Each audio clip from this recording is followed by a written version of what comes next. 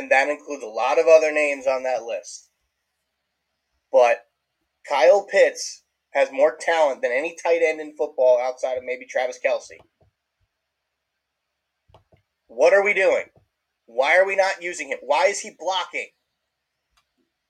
Yeah. He was an elite receiving tight end in college. The Gators literally had him as their first option.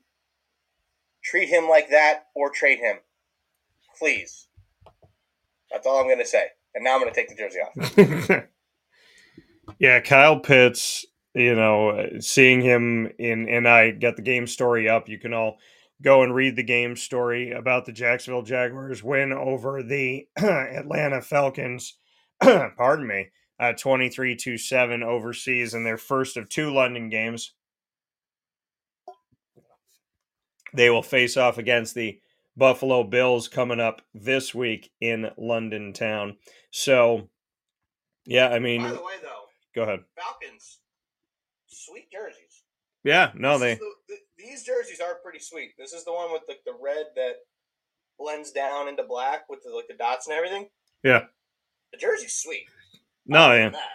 The Falcons do have nice jerseys. The Falcons have had some pretty awesome players, but yeah, Kyle Pitts is that guy that, every season in fantasy football, there's the lure of drafting him because he's Kyle Pitts, but then there's the other side of drafting him, which is what you brought up, that the Falcons don't use him enough. And when I was writing my game story yesterday, following the Jaguars' victory over Atlanta, he was at the bottom of the barrel, 2 catches for 21 yards, and that was it. No touchdown. The lone touchdown went to Drake London.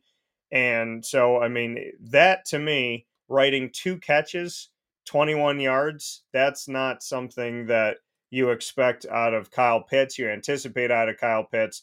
And when you look back on it, you have to look at, okay, how many times was he targeted? How many times did Desmond Ridder truly look for him? Yeah, because Jacksonville's defense, and I'm going to give him credit for this, Jacksonville's defense is good.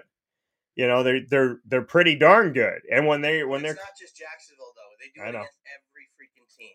I know, and that's what I was going to get to, is the fact that Jacksonville's defense is good, and it's better than a lot of people give them credit for. And I will say that, and I want that to be heard. At the same time, Murph's got a big point here that it doesn't really matter what defense they play. Kyle Pitts is a relative non-factor a lot of the times, and you wonder why, with him being so talented. Why are they not going to him? Why are they not, utilizing him? Because you would imagine him with Drake London back and forth would be a good thing. Now, they did use Jonnu Smith, and Jonnu Smith, who they brought in, former Titan, then Patriot. Jonnu Smith was the leading receiver for the Falcons yesterday. That's what I'm going to quote Peter Griffin here. You know what really grinds my gears? When Kyle Pitts is not even the most targeted tight end on the team. Yeah. And yes, this is a shot at the Atlanta Falcons coaching staff, ownership, and Desmond Ridder. Front office, everything. Yeah. Throw the ball to Kyle Pitts if you want to have a chance to win football games. I know they started 2-0, but I believe they've lost their last two, correct? Yeah. I haven't looked. Yeah. So they're 2-2 now. I think we've all figured out that Desmond Ridder's not that good. He's okay. He's been okay, but he's not that good. He's not him. So Kyle Pitts is him. Just get him the ball. I would gladly welcome him to New York. I know it'll never happen, but I would gladly welcome him to New York. Take anybody. Send him to, I don't know, the Chargers. Or, I'm trying to think of who else is good that doesn't really have a tight end. I'm not going to say the Raiders because the Raiders aren't good. There's a bunch of teams out there that Miami don't have Miami tight has ends. A decent tight end. Who's Miami's tight end? Miami has Durham. Because Gesicki's not there anymore. No, they have Durham. I don't even know who that is. Yeah. I mean, you could send him to Miami. You could send him to, pretty much the majority of the NFL. You could send him to Dallas. I tell you what, if you send him to Miami, that makes that offense even scarier. Well, and the with thing, Tua throwing it to Tyreek Hill, yeah, Jalen Waddle, and Kyle Pitts. speed. Yeah. And the thing is that Kyle Pitts is fast for a big guy. well, the thing about Kyle Pitts, and they said it yesterday, and it's the same thing with Rondé Gadsden the second at Syracuse in college, is that you call him a tight end, but not because he's a tight end, just so you can get another receiver on the field, because that man's a wide receiver. You're absolutely right. Absolutely right. You But know. I digress. I think it's enough of trashing the Atlanta Falcons, but I just needed to do that because I've been getting sick and tired of seeing 4 or 5 points from Kyle Pitts in fantasy, and it's not his fault. They're just not throwing him the ball. Brendan's like an R&B song today. He's sick and tired of being sick and tired. So, I mean, and listen, we understand, and I totally get it, and you're right in the way that you feel.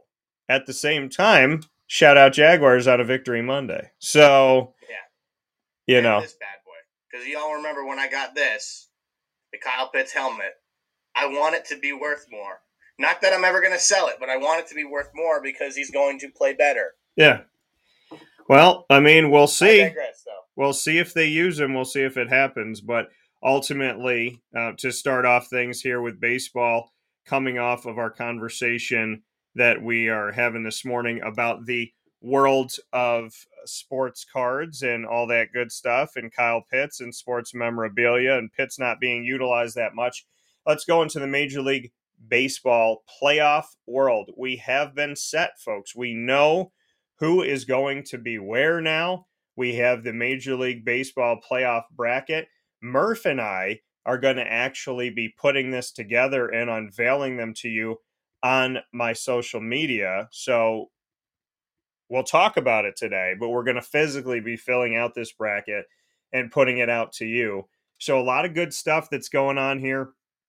Looking at this as we started off here inside of the playoff bracket world, we have in the American League, which starts tomorrow, October 3rd, the Orioles and the Astros have buys. The Astros being the second seed here. Let me make sure that this is all set up here correctly. Yes, okay. So the Astros being the second seed, which is crazy, but as we told you how things were going to shake out here, Houston and Texas had to figure out who was going to win the division, if they were even going to get into the they were in a position with the final week of baseball going on that they could win the division or be the wild card team or not even make the playoffs. Well, Houston became the number 2 seed, so they will be off. The Orioles will be off as well, automatically advancing to the divisional round. The Blue Jays are the 6th seed. They will play the 3-seeded Twins in a 3-game series. The third game, if necessary, would happen on Thursday. We have a game on Tuesday and on Wednesday at weird times, 4:38 p.m. Eastern time. Oh, yeah. The Rangers at the Rays. The Rangers, a 5 seed, the Rays, a 4 seed. These games are going to be played in later afternoon. There was a concern they might have been played early. They're not going to be played early. They're going to be played at 3:08 p.m. Eastern time on ABC. The game 3, if necessary, will be on Thursday. On the other side of it, for the National League Wild Card Series, the Braves are the number 1 seed. The Dodgers are the number 2 seed. Dodgers being where we thought they would eventually be, albeit the D-backs did give them a good run this season early on in the season, leading the division of the NL West. The Diamondbacks, the 6th seed, will be on the road at Milwaukee going up against the Brewers, who are the 3 seed. Those games will be at nighttime on ESPN2 at 7:08 p.m. Eastern time on Tuesday and Wednesday. I'm just happy I can watch my Diamondbacks play. And the Marlins, the number 5 seed, will be at the Phillies 4 seed starting on Tuesday and Wednesday at 8:08 p.m. Eastern time on ESPN. Game 3, if necessary, will also be on Thursday. So that is where we are. We have games starting tomorrow, and they will run us Tuesday and Wednesday. You'll be able to see all of these games on ABC, ESPN, and ESPN2. So most of you will be able to watch these games, which is how it should be. And my question to you, Murph, is who is the biggest surprise or biggest surprises that got into the postseason? I think you got to start with the biggest surprise that did not make the postseason, and that's the Seattle Mariners. We talked about this last week, that the Mariners were in control of their own destiny. Yep. They had 3 against Houston and 4 against the Rangers. Yep. And they lost 2 out of 3 to Houston, and I believe they lost. I think they split with the Rangers. They basically shot themselves in the foot. That team had the tools to make a deep postseason run. They did. They really did. So if I was them, I would have wanted to really get into the postseason, because I think they would have ended up. I think they legitimately still could have won the division, literally. And now they're not even in the playoffs. Yeah. But to answer the question, I think the biggest surprise team to make the playoffs has to be the Miami Marlins. And I'm thrilled they made the playoff. I'm excited to see them in the playoffs. They drew the Phillies, which is not a good matchup. I mean, neither would the Brewers be, but that's besides the point. But the Marlins all year have been carried by their pitching and by their defense. They went and got some bats at the deadline. They picked up Jake Berger at the deadline to get them a little bit more power in the middle of the lineup. Solaire's been good. He was hurt briefly near the end of the year, but he's back now. Luis Arraez became the first player in Major League history to lead both leagues, to be the batting champion of both leagues in back-to-back years, which, shout out to him, that was awfully impressive. There were rumblings that he could hit 400 for a while. I didn't see his final batting average for the year, but I imagine it was close to 350. And they were carried by their pitching, and they're doing it without Sandy Alcantara, reigning National League Cy Young Award winner, which is awfully impressive. The Marlins have really developed pitching well. Yeah. And that is the main reason why they're going to be in the postseason. 84 wins. Pretty surprising that they're going to be in there with 84 wins, but that's okay. They drew the Phillies. And we'll get into this in a minute as we actually fill out the bracket, but that's a really tough draw in the first round. Yeah. Yeah, I mean, and the thing is, again, with the Miami Marlins getting to where they got to, they did enough. They did what they needed to do down the stretch, and there was other teams that faltered. And granted, the Diamondbacks helped them out a bit with, taking down the Reds and the Cubs, and that definitely opened a door for Miami and for Arizona. And Arizona was in control of their destiny. They were in the second wild card of the National League. They had the opportunity to become that second wild card team, stay there, but all they had to do, and this is the thing that's so tough. And when I saw the post about it, it just kind of makes you think like, okay, now I feel like it's not going to happen.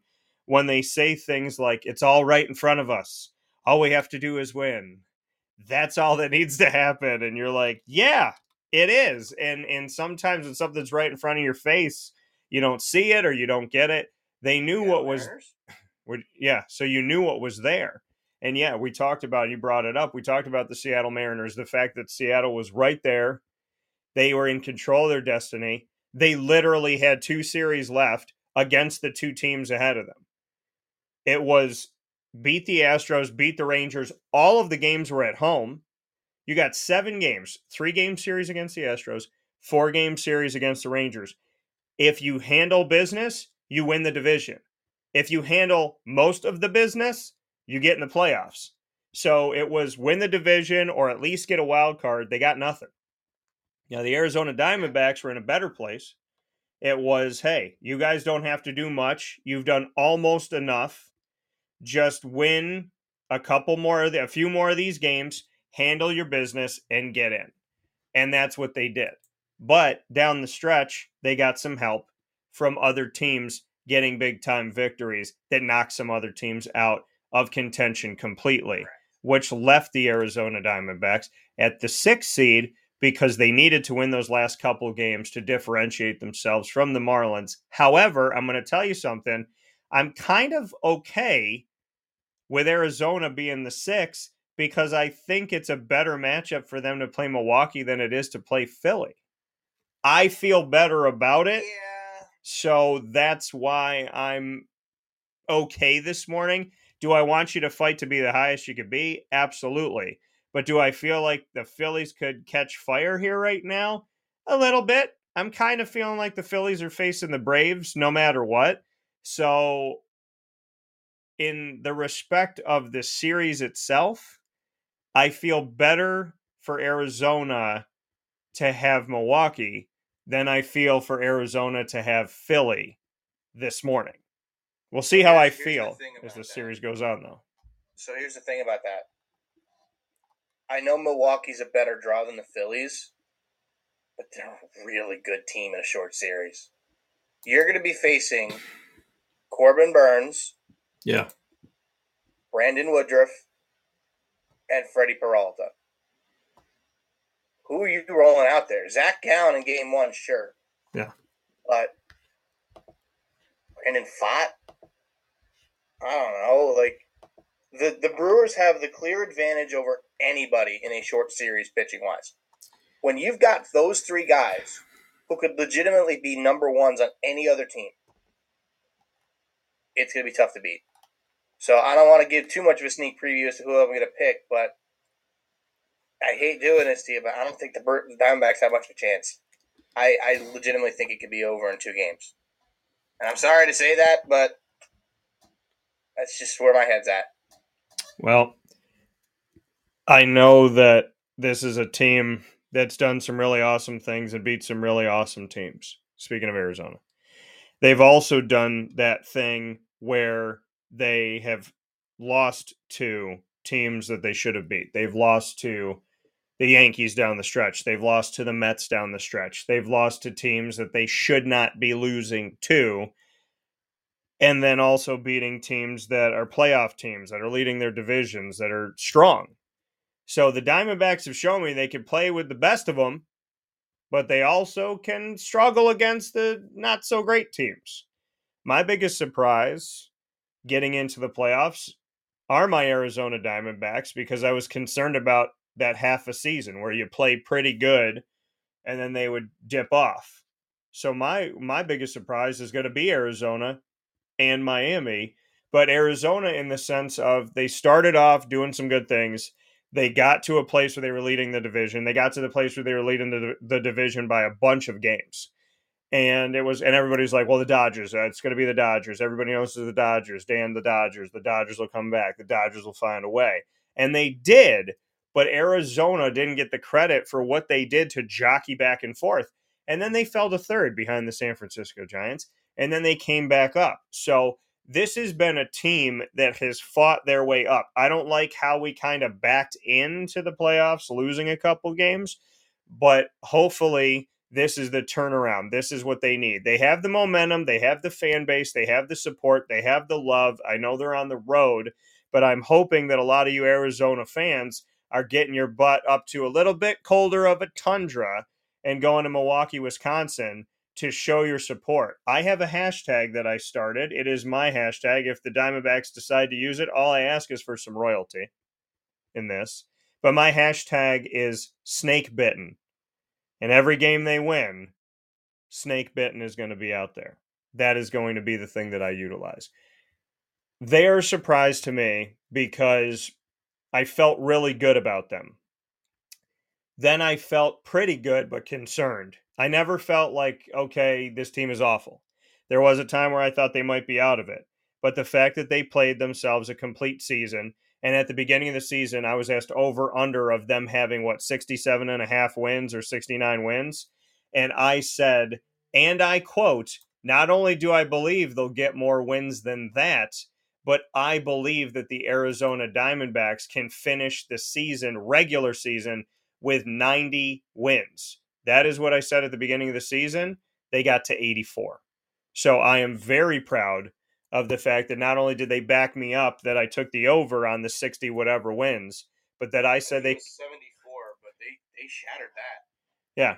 I know we got asked the question though. It was like 69 and a half. What do we think? And I took the over. I said 90. I said don't be surprised if they're a 90 win team at the end of all of this. And they're an 84 win team. They are a playoff team. Close.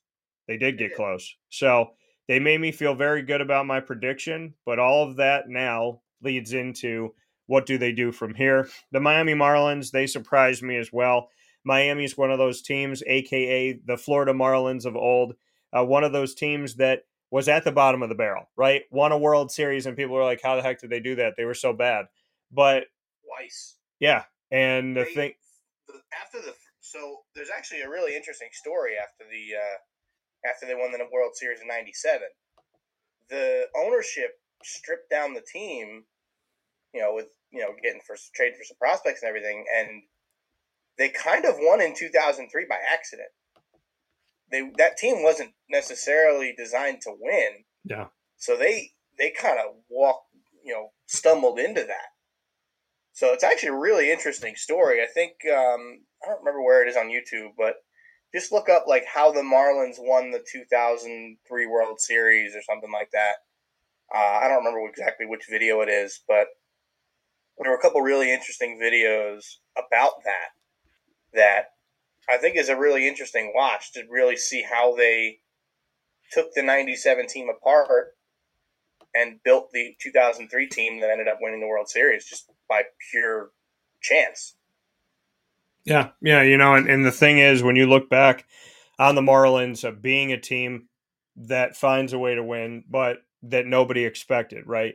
Bottom of the barrel, they rise up. Bottom of the barrel, they rise up. A team that continuously throughout history has had moments where they have risen up to a place where not a lot of people anticipated that they would be. The Miami Marlins have been at the bottom of the NL East more often than not, and the Nationals decided to take that place from them this year, and the Miami Marlins were able to get to where they needed to get to. The Chicago Cubs and the Cincinnati Reds had opportunities, plenty of opportunities. 83 wins for the Cubs, 82 wins for the Reds. The Pittsburgh Pirates, they had opportunities as well. They started off hot. People wondered if they were going to stay with it. San Diego Padres, one of the most expensive payrolls in baseball, they get to 82 and 80 and they don't make the playoffs. The San Francisco Giants end with a losing record. So credit the Miami Marlins for the way that they played and what they did to get to where they are. They didn't have to play that extra, they didn't have to make up a game. So they finished the season 84 and 77. But to see them be where they are and to do what they've done, and because they didn't have to make up that game, they have that little edge, that like half a game or whatever above the Arizona Diamondbacks. Diamondbacks. The tiebreaker over the Diamondbacks Right. anyway, so that's the reason why they didn't make it. Yeah. And that was and to the thing, I mean, when you look at this here, if the Diamondbacks had won and were in a better position, had 85 wins, and then were to force it this, would have forced that game. Yeah. But that game not happening because they lost their last couple, the Arizona Diamondbacks did. Being put in this position where their records are almost exactly the same, but one's going to be a 5 seed, one's going to be a 6. The teams that did not surprise us getting into the playoffs, Murph, who do you have for that? As far as where they are, maybe where they're seated, the ones that you're not surprised at all. I mean, the obvious one is the Atlanta Braves. Yeah. I mean, they came into this year. Now, obviously, as you know, I was saying before the year that the Mets it's the Mets and the Braves, the Mets and the Braves. I didn't necessarily think the Mets would definitely win the division. I thought there was a good chance they could win the division. The Braves very quickly extinguished that thought. They took like a 10-game lead on the Mets by like June, and that was basically all she wrote. With all the injuries the Mets were dealing with, but that team legitimately might be better than the team that won the World Series in 2021. What the Atlanta Braves do to build their organization through draft and develop, international signings, and then they keep these guys on team-friendly long-term deals. Like Acuna's on like an 8-year, $180 million contract. Yeah. Ozzy Albies has like a 7-year, $100 million contract. The only one that's getting big money on that team is Matt Olson. And that's only because he's not a homegrown talent. They traded for him. It's like 8 for like 2 and change or something like that, 250 maybe. I don't remember exactly the terms of his deal. But I would imagine they're going to try and lock up Spencer Strider sometime soon. They've locked up all of these good players. So that core is not going anywhere.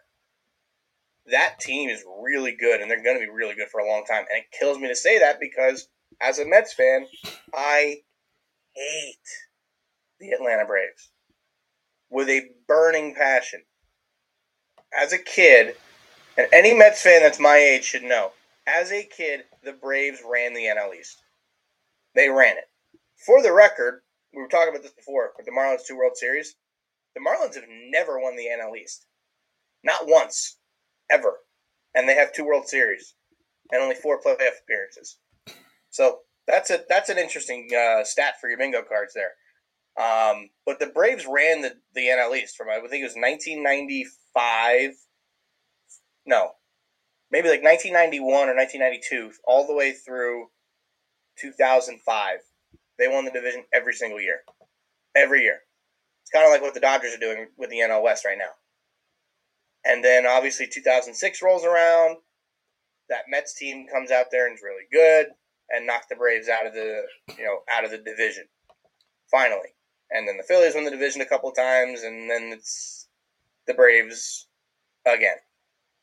So they've kind of dominated the division again in recent years, but we'll see what happens with that. But the answer is obviously the Braves. But the one other surprise that I didn't mention before, yeah, simply based on seeding, yeah. I had a feeling they could make the playoffs. I did not think they'd be the number 1 overall seed in the American League, Baltimore Orioles. And the crazy thing is that team's ahead of schedule. They may not win the World Series this year. I mean, they could. Who knows? But they may not win the World Series this year. But that team for a long time is going to be really good. They have drafted incredibly well. Now, granted, all of their draft picks that they've developed, for the most part, are high first-round picks. Gunnar Henderson, Adley Rutschman, Jackson Holliday, even though he's not up yet. That team is going to be really good for a long time. They just need to get some arms. If they falter, it's going to be their pitching staff that does it. Yeah. So, do I think they could make the World Series? Yes. But I think it's going to be tough for them because they don't have the arms that are built for the postseason. I really don't think they do. So I think if they don't make or win the World Series this year, I think what they have to go out and do is sign up a couple of pitchers. They don't need, like a super ace. Like they don't need to go sign, Yoshinobu Yamamoto from Japan. Although it would be very helpful for them. But go get like an Aaron Nola who's pitched in the postseason multiple times. Go get I'm trying to think of some other guys that are free agents, like a Marcus Stroman. That's probably going to be a free agent. Guys like that, who aren't like aces, but are very good pitchers. Yeah, and I think when we look at and that was another one that I was wanting to talk about is the fact that the Baltimore Orioles are the number 1 seed. The fact that they came up, did what they needed to do. The Tampa Bay Rays came out striking. They did so many amazing things like they have been doing over many years now with different guys coming in and out, and the Rays continue to be that team that's a pain in the tush to play, and to say the least. And the Baltimore Orioles doing everything that they did this season to be where they are right now, to take hold of it, to beat the Rays head to head, and then to find their way to rise up the ranks and stay at number 1 overall, above the Astros, above the Rangers, above anybody out there is another surprise. And we'll see what they do with it, because the Baltimore Orioles, the way that they have been playing and everything that they've been doing and how this team has really shown up all season long, where in the past they would show up striking really, really early on, and then they'd fade to the not out of the playoffs. They would be at the bottom of the AL East. They would come out as a team that could win 10 games quick or 15 games quick, and then all of a sudden in a 162 game season, they would finish with a losing record, an abysmal record, and they would be 5 out of 5 in the AL East. So, I think the anticipation and the hype is that they'll make it to the World Series, but they got to run a gamut here. They got to beat the likes of the Rays or the Rangers in their first series. Then if they get past that series, are they seeing the Astros? Who are they seeing from there? So, this is going to be definitely a good one. I think my non-surprise where, I thought they would be, I thought the Braves would be in the postseason after winning 2 years ago in 2022. I'm not surprised that the Dodgers are in the top two. So those are non-surprises to me. The Astros are a non-surprise to me to be in the top two of the American League. So like the usual suspects are there, but the Baltimore Orioles like infiltrated that usual suspect top four of recent history, which I'm really excited about. And, I would say that really nothing else is as surprised. I'm a little surprised with Tampa in the fact that they didn't challenge maybe a little. I mean, they did it. They did an incredible effort, but the fact that they stayed behind the Orioles here by a couple games, they got to 99 wins. Orioles got to 101. So what I will say is incredible is Wander Franco not being a part of the team, and Tampa Bay still got to 99. Still got to 99 wins. Still got in the postseason, still did more than enough. Bats were still alive. The team stayed together. The clubhouse stayed together. They found a way to win. I think the story that may not be being talked about enough is that Tampa lost one of their great, amazing, incredible young stars of 22 years old and are still just 2 games away from not only winning their division, well, I should say more than 2 games away because I had to head, but a couple games away. Plus, they could have been at the top of this whole thing as the number one seed. They weren't far off from being there. So there's a lot to be said about the Tampa Bay Rays doing everything that they've done to get into this postseason and just shy of 100 wins. And they did it without Wander Franco for many of these games. And they did not seem to lose. Least, yeah. Yeah, they didn't seem to miss a beat. So because the Rays develop players so right. well. But there's so much credit to that team. I mean, there's so much credit to that team, that culture, that environment, that system, that when somebody goes out for whatever reason, injury, suspension, this, that, and the third, trade, goes somewhere else, gets more money as a free agent. Tampa Bay continues to stay relevant. And this Tampa Bay team, in my opinion, is a sleeping giant because people want to pick the Rangers and they want to say the Orioles. But I'm going to tell you right now, Tampa Bay is one of those teams that could find their way into the World Series. I do believe that.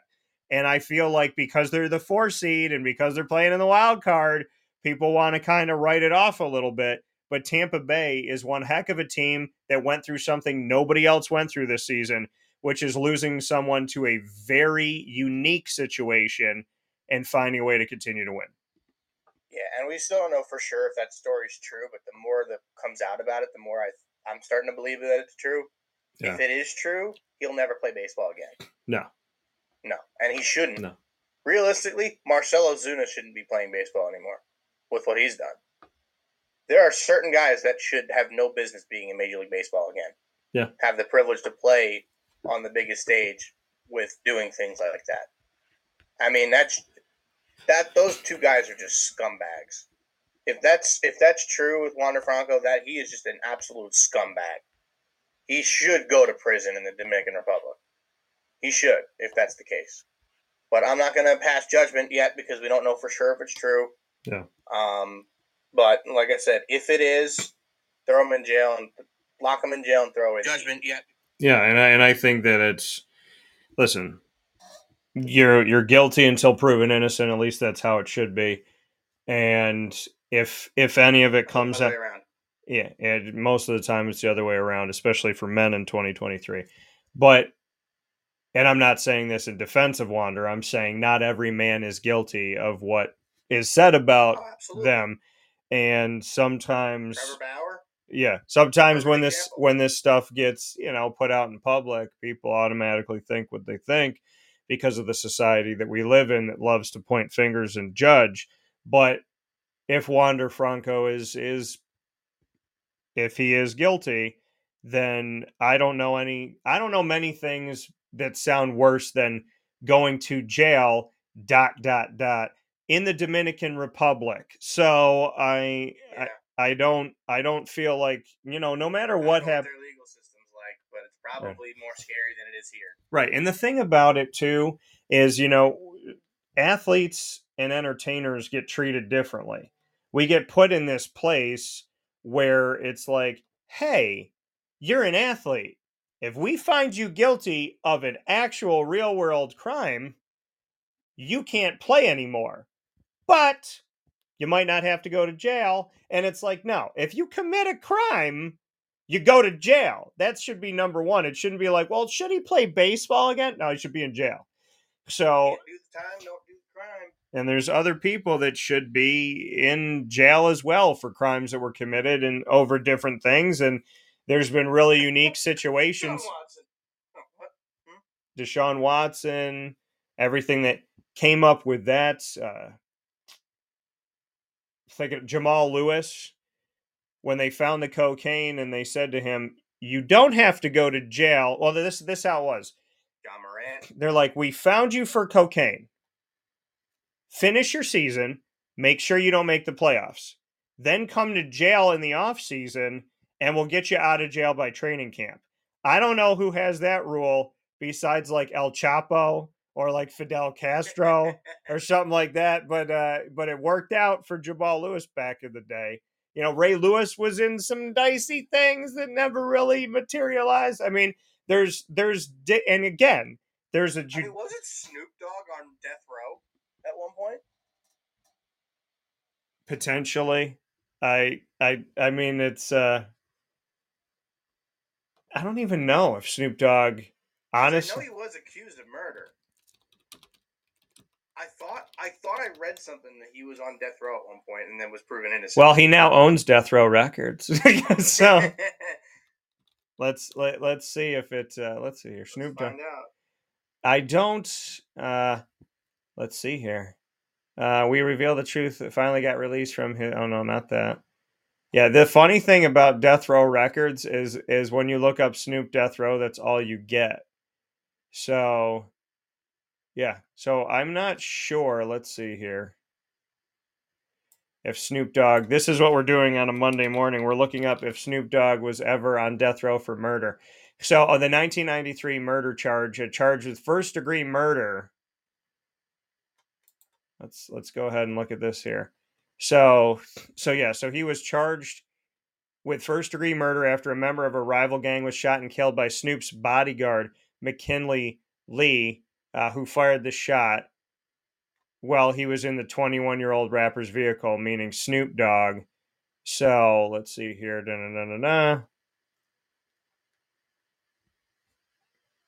What happened next would go beyond the basis of Snoop's 1995 trial.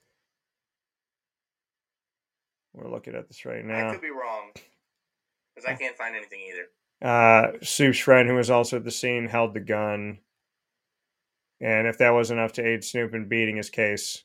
So yeah, there was different thing and the police department's negligence in this as well. So yeah, Snoop was involved in what was considered first degree murder, but nothing came of it. For those of you that wanted to know this morning in pop culture today. So, but yeah, so I mean, the reality of what we're talking about here is that athletes and entertainers are treated differently, and they might commit a crime that might affect them from playing the game they love or being in this movie or this, that, and whatever, but maybe they don't go to jail. So guilty until proven innocent is something that I think we need to remember, folks, and let's see what happens and how this plays out.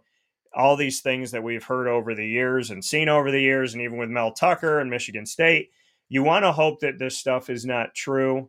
Because if it is, it's a horrific thing in a lot of cases. And I just hope for the safety, security, peace, and health of anybody involved in whatever has gone on out there in this crazy world that we live in.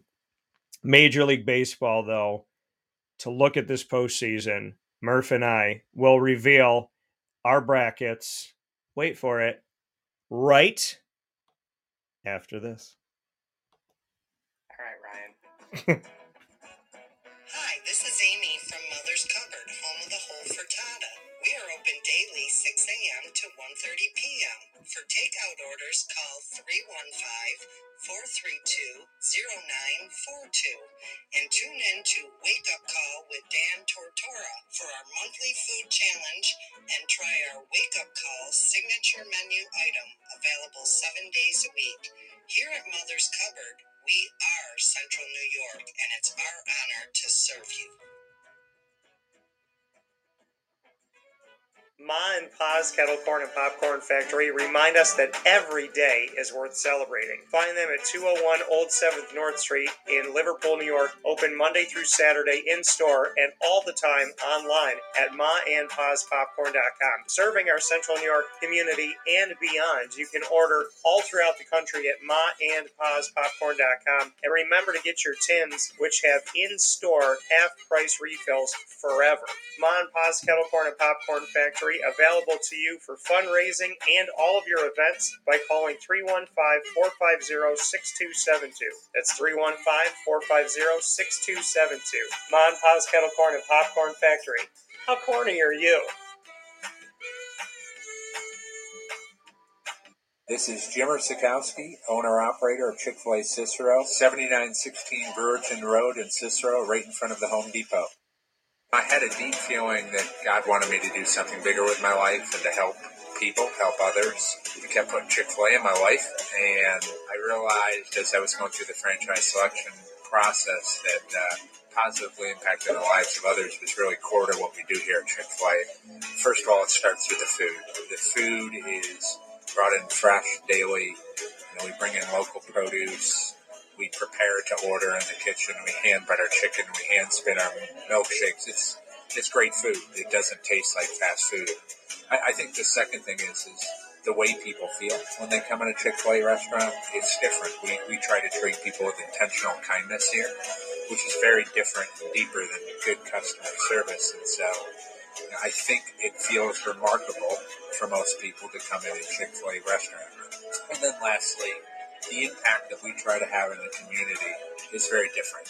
It's a big part of the expectation of every operator of a Chick-fil-A restaurant is that they're actively engaged in their community, they're a leader in the community, and they're making a difference. When they realize that what we're striving to do is to shine a little light in their life, that's a very, very different experience than you will have in any other quick service restaurant.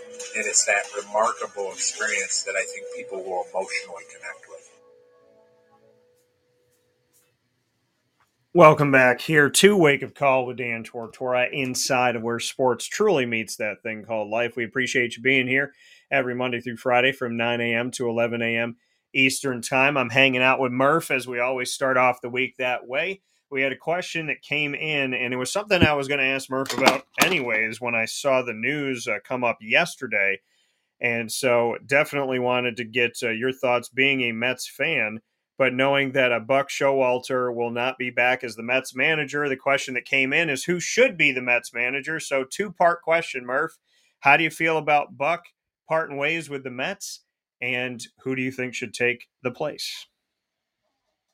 It's sad. I mean, I love Buck. I think Buck did everything he could to, help put a winning team on the field.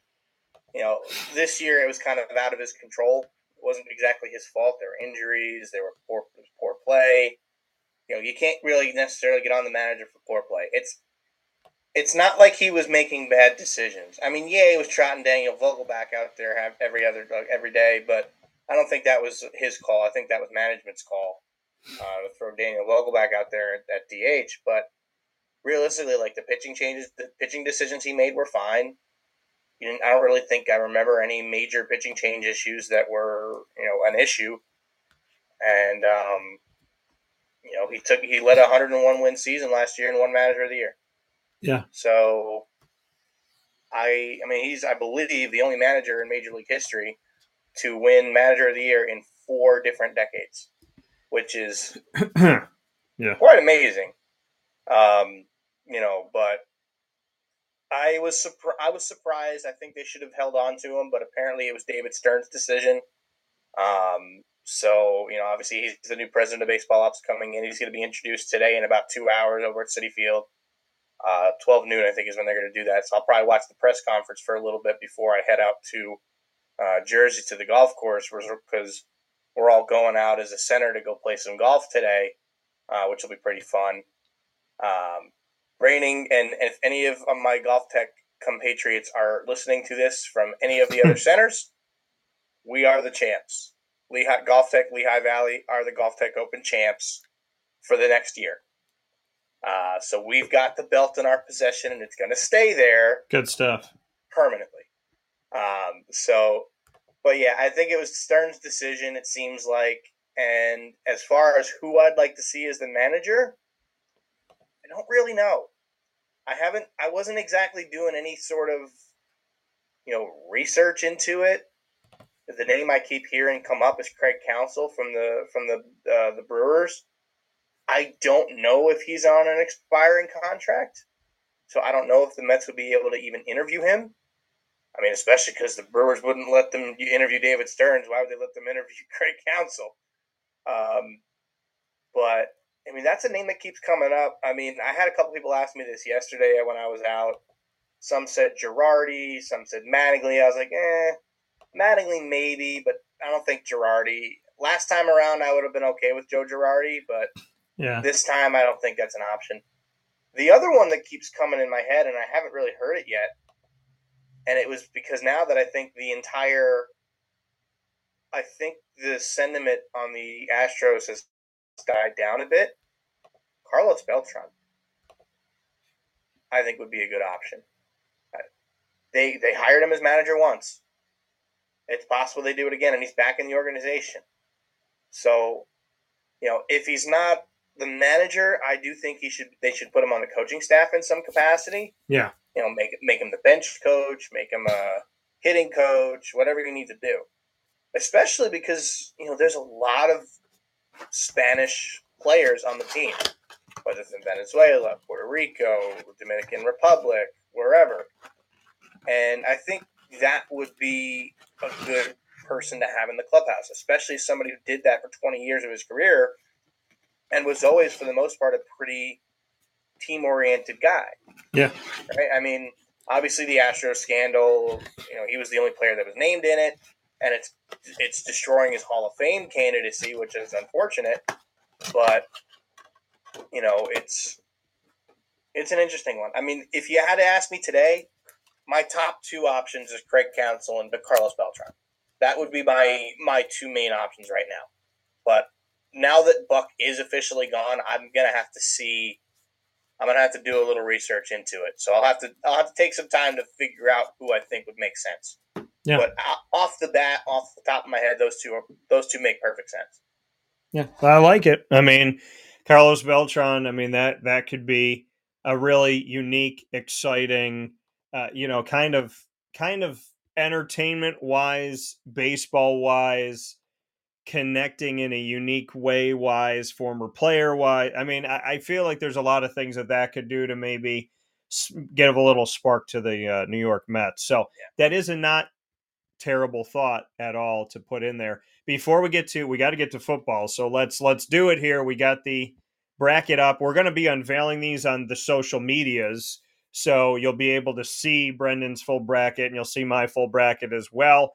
PJ and I will talk about it later in the week, of course, but we'll be talking on Thursday, and Thursday is at the If Necessary games. These games start tomorrow. I will be watching wire to wire. The games start at 3 o'clock. The last game started at 8 o'clock. So we're talking from like 3 to 11. I will be watching all the way through. And again, thank you to the wonderful world of the playoffs where my Diamondbacks are on television all the time, because that should happen more often. Shout out to Corbin Carroll and the crew. So let's go, Murph, into the American League, and I will guide you through. Number 1 seeded Orioles are off until the next round for the ALDS. Who makes it to face them? The number 4 seeded Rays or the number 5 seeded Texas Rangers? I was wrestling back and forth with this as we were talking about this before. Yeah. Originally, I had picked the Rangers, but the more I thought about it, I don't think the Rangers have enough pitching in a short series to get through. I think the Rays still develop pitching really well, and they've still got arms that are good. The Trop's not a major home field advantage. I mean, they don't ever fill up the Trop. Even during the playoffs, those seats in the upper deck are never open. but I'm going to say the Rays simply because I just think they're the better team. Short series, anything can happen in 2 games, but Yeah. I'm going to say the Rays also partly because of the way the Rangers ended the season. Okay. I don't think their end to the season was all that special, so losing the division, they're going to be motivated, but I think that's also what might knock them out. So I'm going to go with the Rays. Yeah, I mean, you think about the difference between winning the division or having to play this first series. I mean, that was literally the difference, which was, again, we talk about things that are right in front of you. That was the difference here. It was, hey, if you stay at the top, and they were leading in the final week, the Rangers were over the Astros. If you win your division, you get to sit and watch. Now you got to face the Rays. A little bit different here. What do we got? A question. Cam Moore is the best quarterback in the nation and is the Heisman frontrunner. Let's go Washington State. So we got some love from a fan here who's looking at Cam Ward in Washington State right now. Ken, we appreciate it, Kenny. Thank you for tuning in and for giving us your thoughts here. As we continue on the baseball side of things, Murph says Rays, and if you couldn't take it from my conversation that we were having here earlier and everything that I've said about it, I respect the Rangers, I do. But I think the Rays are, again, one of those teams that very well could be the top team in the American League without Wander. So I'm going to go ahead and pick the Rays over the Rangers as well because of their pitching, because of their hitting, because of their way of bouncing back, because of not making excuses and always finding a way. I'm going to pick the Rays to move forward here. All right, Murph. So we're going to go to the other side of the ALDS, which will have the Houston Astros, the number 2 seed, facing the Minnesota Twins in a division where nobody wanted to win. The American League Central, the only winning record of the American League with 5 teams in it, belongs to the Minnesota Twins, and the Toronto Blue Jays make sure that 3 teams once again make it from the American League East who decided that they want to take 50% of the American League in the playoffs every single year. The Blue Jays are in, the Twins are in. The Jays have had some really good games, and they've come from arguably the toughest division in baseball. And the Twins come from maybe the weakest or one of the weakest divisions in baseball. The weakest. I don't think it's much of a stretch. Yeah. Your thoughts? I'm gonna just keep this short. It's the Blue Jays. Berrios, Gosman. It's the Blue Jays. I think they went in 2. Yeah, Blue Jays here. Listen, if the Blue Jays do not win this, then to me this is a blunder of epic proportions by the Blue Jays. Yeah. They should be able. The Twins still have good pitching, so in a short series, anything can happen. Yeah. Joe Ryan, Pablo Lopez are probably going to start those 2 games, and I don't know who's going to start the 3rd game for them, but I just think the Blue Jays pitching is better. I think their lineup is better. I think their bullpen is better. Yeah. Just going to keep it short because I think that series is going to be just that short. Yeah, I think the Blue Jays, listen, I consider them a threat to certain teams that were out there, and they were trying to, give whatever they could inside of the American League East. These, I mean, everybody's battle tested. I get that, but some of these divisions feel more battle tested because of who they have to go up against. And the Jays are a team that's overlooked because of the Rays and because of the Orioles, and I think overlooking them may be a mistake. So I got the Blue Jays advancing to face off against the Astros as well. Let's jump to the other side of the entire thing here in the National League. The Braves are the number 1 seed. The Dodgers are the 2. They will sit and wait for the divisional series. The Phillies and the Marlins, 4 versus 5 respectively, to face the Braves. Who do you got? As much as I want to say the Marlins, it has to be the Phillies. I mean, their lineup's just too good. Schwarber, Castellanos, Harper, Trey Turner. Just go down the list. JT Realmuto. You could keep going forever, but you're not really going to find a better lineup in baseball outside of maybe the Braves. So I think it's going to be the Phillies. I think the Marlins give them a series. I think it could go 3 games. But I'm gonna pick the Phillies. Yeah, this is the reason why I didn't want the Diamondbacks to have to play the Phillies, is because, like you said, next to the Braves, outside of the Braves, who has the better lineup here. The Phillies have a lot, and they're in a little bit of that shadow of obviously what the Braves have done in recent history in winning a World Series in the last 2 years, and the fact that the Braves are the number one team coming out of the NL East. But that should not keep you from the reality that the Phillies would be leading other divisions in baseball if they were not in the NL East. So I think the Phillies are a danger zone, and as much as I want every division in the American League other than the East. Yeah, so that's the thing. I mean, if the Phillies I want the Marlins to make this something. I would love for the Marlins to win a game. I would love for these to be. So I think they do. And maybe I mean, it might be one of those like 1-0 games. Might be one of those games that's just kind of maybe right out of the gate they take one and the Phillies got to win 2 in a row. I think they beat Nola in game 2. Okay. To be honest, I would imagine Wheeler's going to start game 1. Yeah. But I think they beat Nola in game 2 because he's the type of guy that's susceptible to giving up a lot of hits. And he's not going to give up big hits. I don't think there's going to be many home runs. I think the Marlins are just going to dink and dunk around him. They'll give up probably like 4 runs on 7 or 8 hits in 6 innings, and the Marlins might win like 4-2 or 4-3 or something like that. I could see them winning game 2 and forcing a game 3. Yeah, I'm going to say that I think they'll steal.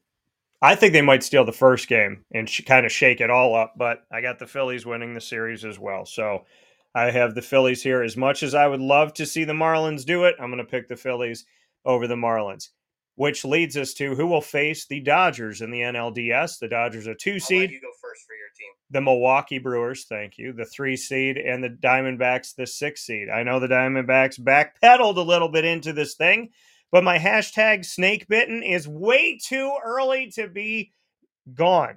Snake bitten is the hashtag. It's not the official Diamondbacks hashtag, but at the end of all this, I'm hoping that it will be. Every time they beat anybody, I'm going to have snake bitten. I might throw it in the middle of some of these games. So I am going to go ahead, and not because this is my heart, but because I have seen them do enough. Now, I don't have them going far in this thing, and I hope I'm wrong. My heart wants them to go to the World Series against the Orioles. But who wouldn't want that? But what it was like the Mets last year. I was like, I want them to go into the World Series and play the Yankees. I would love that. My heart would love to see Diamondbacks Orioles, but I'm at least going to see, in my opinion, and I know they've been a thorn in the side before, and I remember being down in St. Augustine and watching this thing and being very frustrated in a Milwaukee Brewers team that was trying to keep these Diamondbacks out of the playoffs. The Diamondbacks will find, in my opinion, enough to get 2. Do I believe that they can get 2 games? Yeah. And they play well against those good teams. And like I said, against the teams that they should be rolling over, they've struggled at times. I don't know if they played down or maybe they thought, hey, we're not going to expect much out of this team. I don't know what it is. I hope that wasn't the thought. I don't believe it is. I think this Diamondbacks team has a lot of heart in it, has a lot of fight in it, has a lot of drive in it. They obviously have talent with the bats, and I think they have better pitching than some people might give them credit for. I don't think it's Zach Gallen or bust. I think there's a little bit more coming up the strings here. So I'm going to go ahead and pick Arizona because they got to win 2 out of 3, and I think they can do that. Murph. I can't pick the D-backs. I'm sorry. I can't in good conscience pick the D-backs. And it goes back to what I said before. The Brewers have the best pitching staff for a short series. There is no one in baseball, and I'm even going to say as far as this, even the preseason Mets with Scherzer, Verlander, and Senga, were not better than Burns, Woodruff, and Peralta. It's just not like those 3 guys are so good. I don't even think Peralta needs to pitch. I think they saved Peralta for game 1 against the Dodgers. So I'm going to say it's a 2-0 sweep with the Milwaukee Brewers. And I genuinely think Milwaukee can make a deep run, and we're going to talk about that here in a minute. But I like the Brewers a lot this postseason. Well, Murph, with all the love that I have for you, I can only hope that you and the rest of the world, not by a real one, but by the D-backs, join me in getting a little snake bitten this postseason.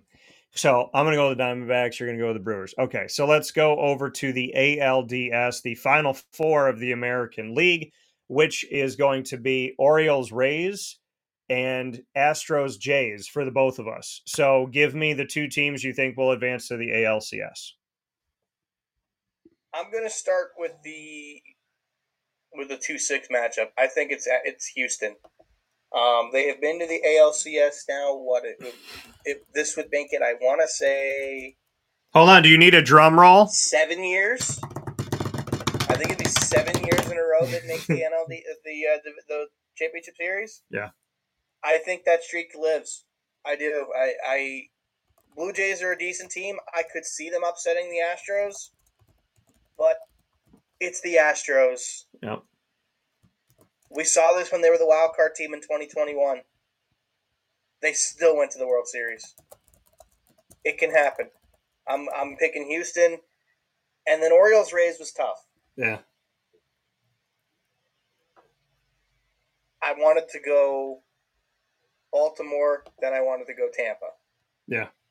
The more I thought about this, the more I think the atmosphere in Baltimore is going to be amazing.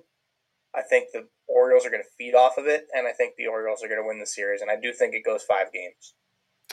Astros, I think, win in 4. Orioles, I think, win in 5. Yeah, this one, I got to tell you, I don't want to pick this one when we talk about the Orioles and the Rays because I'm happy for both. I'm happy for both of the teams. Honestly, I'm going to be happy no matter what. I would love to see the Jays beat the Astros and then have an all AL East at the top because I believe the AL East has been the best division in baseball for a couple of years now. So this is tough for me. The Astros are the easy pick. They're the one that's like they're still the defending champs. Right. You know, and it's not a difficult one to pick. I think a lot of people are going to think that they're going to bowl over the Jays, and that's, you know, to me, do I think they can do it? Yes. Do I think that they have enough? Yeah. Do I think they'd have to go the entire series? Probably.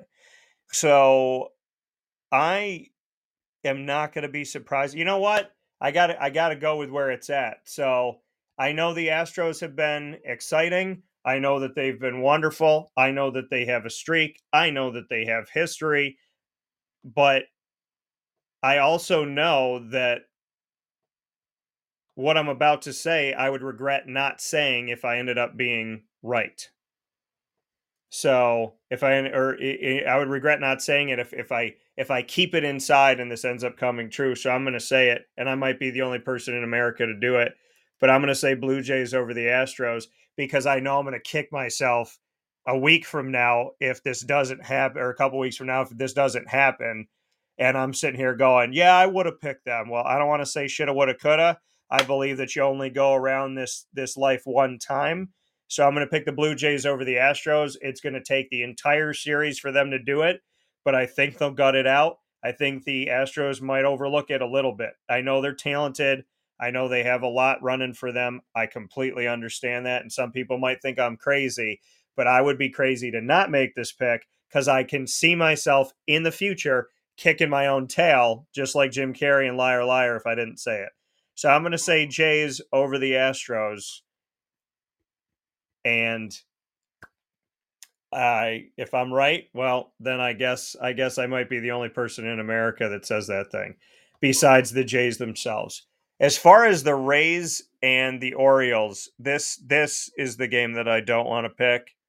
I think that, you know, head to head, obviously this season, we've seen the Orioles have success, and I just I struggle with this one because I feel like the Rays are a team that very well could make it to the World Series. And I feel that way about them pretty much all of these last few years. Now, I know that they just won, or they just split the series with the Rays 2-2. So, seeing that and seeing how the Orioles have played all season, they've been able to keep the Rays at bay. And I totally mean that pun. But I mean, when we go back to July, they had beaten them 4-1 in their series. It was a big old series. And then, or 3-1. Was it 3-1? 3-1. Pardon me. For some reason, I'm reading this wrong. So 3-1, they had done that. And then going down here, they split 2-2 in September. Most recently here, mid-September. I think that the Rays are a team that is poised to do it. I also think the Orioles are more than capable of doing it. The Rays know what they have to do. They know what they will put the entire pitching staff out there if they have to. The Orioles, I really honestly believe, can be a World Series team this year. And it pains me to make this pick, especially because I may find myself down in Tampa at some point here in the next couple weeks. But I'm going to pick the Orioles over the Rays. I think the Rays have enough to do it, but my gut's not there. And so I got to go with the Orioles in this one. As much as I believe the Rays are talented enough to do it, I don't see it this year. I see the Orioles with a slight edge. I see them having a slight edge. I think the only way you can pick the Rays is if you pick on experience. Yeah. I mean, this team's been in the postseason multiple years in a row, and they're giving themselves a chance. The Orioles have not made the playoffs in quite some time. Yeah. So the experience is not in their court, but they're going to have the home crowd advantage. And Camden Yards is going to be rocking during the first two games of that series. So I imagine it will be rocking during Game 5 of that series, and I do think it will go 5 games. But I like the pick. I think it makes all the sense in the world. But yeah, for the National League. This is where it gets tough. Yeah, I had to go with the Orioles, but if they could play 7 games, they would. I think them and the Rays. Just watch them play. Have their own mini World Series. So let's go to the Braves. The Braves taking on the Phillies in both of our minds. Who do you got? Braves. I know the Phillies beat them last year, but I think the Braves will use that as fuel. They're not going to lose to the Phillies twice. Yeah, I'm going to go with the Braves as well. The Braves have shown, listen, Philadelphia makes it as the top wild card team in the National League, which makes you think, oh my gosh, they had to be so close to the Braves, but they're actually not.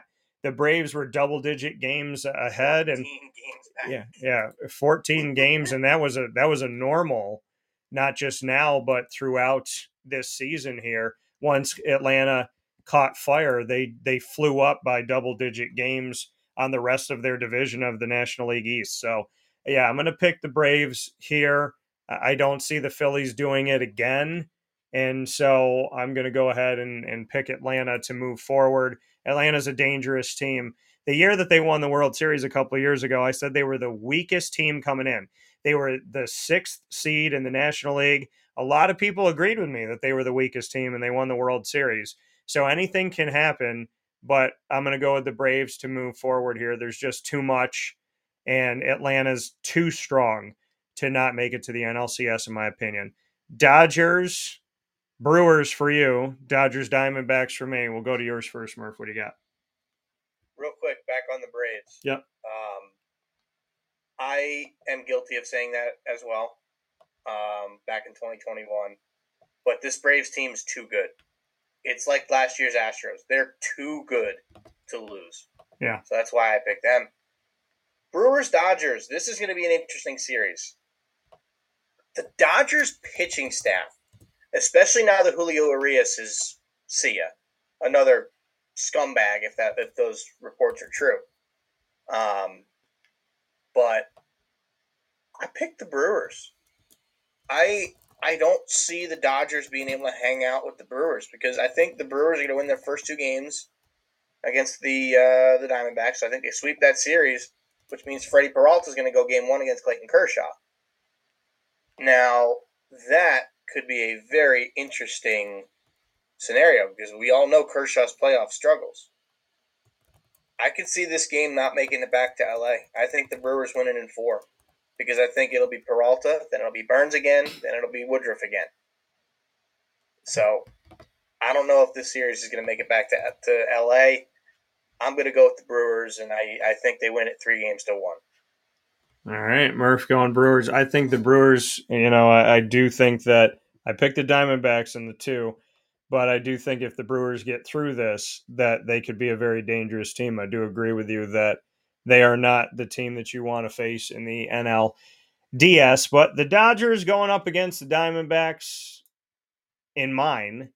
The Dodgers finished 16 games above the Arizona Diamondbacks in the division of the NL West. When we go back and look at the series that we had here between the two teams, I want to make a note as we go to, I'm going to go to the first half of the season and the second half and take a look overall at how things shook out. They started the season against each other, and the Dodgers went 2-2 in the first series against the Arizona Diamondbacks, and that was at home in LA, and so they split 2-2. Then they went to Arizona and they lost 3-1. So this would be great if it was in Arizona, but that's not how the series starts here. And then beyond that, in the second half, and I know that they had a blunder later on here, but which leads to them being the 6th seed and not the 5th seed. But looking at them go up against each other again at Arizona, they won both in early August. And then against the Diamondbacks in a 3-game series, they won them all recently. So here's the thing. They've won the last 5. But when you have all of those, maybe it's right for the Diamondbacks to swing back here. These series of playing in division, can they sweep the Diamondbacks after beating them the last 5 in a row here? The Dodgers got better over time, and the better that they got, the more games they won against the Diamondbacks. So what are my thoughts on this one? Do I believe that the Diamondbacks can give them anything here? I do believe the Diamondbacks can bring it to them. I do think this series is going to go deeper than people think it's going to go. I think the Diamondbacks and the Dodgers being in the same division is something that can shake up the Dodgers a bit here. My concern with the Diamondbacks is how they played them as of late. My other concern with the Diamondbacks is pitching versus pitching. And can this Diamondbacks team out-hit the Dodgers team if they need to? So this is where my heart and my head fight each other. I'm going Braves over Phillies, but my Diamondbacks playing up against the Dodgers, this is a really difficult one for me to pick because of my heart, but I am going to say the Dodgers over the Diamondbacks to advance here because, as I tell people all the time, it is a cardinal sin to be partial in the broadcasting world. If you're my favorite team and I genuinely believe you're going to win, then I'll pick you to win. If you're my favorite team and I believe that you're going to lose, well, then I pick you to lose because it is a cardinal sin to be partial, in my opinion. In broadcasting or media of any kind, you have to be able to take yourself back and look at it impartially, or else I don't think you're a good broadcaster. So, Diamondbacks, prove me wrong. I want you to do it. I want you to win. I want you to advance. Nobody has you getting there except you guys. And I hope that that's enough to get you there, knowing that you can do it. You're capable of doing it. I believe in you, and you have my heart. I mean, hey, that was the Phillies last year. Yeah. They have my heart. 6th seed, last team in the playoffs, all the way to the World Series. Yeah, that's the thing, though. It can happen. They got my heart. It's not likely, but it can happen. They definitely have my heart, but I'm going to go ahead and go with the Dodgers to win this series. And, hey, my Diamondbacks get a series in this one, something to build on, and I think they will, but I hope. Ahead of schedule. They'll be back. Yeah. They're just ahead of schedule. And give them another year or two, more development from Carroll. Yeah. Get Drew Jones up to the big leagues, and they'll be back. But yeah, I'm hoping that this NL West rivalry really looks like one and is heatedly awesome in a great way for the Diamondbacks as we move forward in the NLDS. It's tough to play a team in your division in the playoffs in any sport. So we shall see, but I'm going to pick Dodgers. I hope I'm wrong. Let's go to the ALCS and the NLCS, the final four of the entire thing. Murph is going with the Orioles and the Astros. So Orioles, Astros, who comes out of the AL? And in the NL, Braves and Brewers, who comes out of that one? I want to say the Orioles. I do.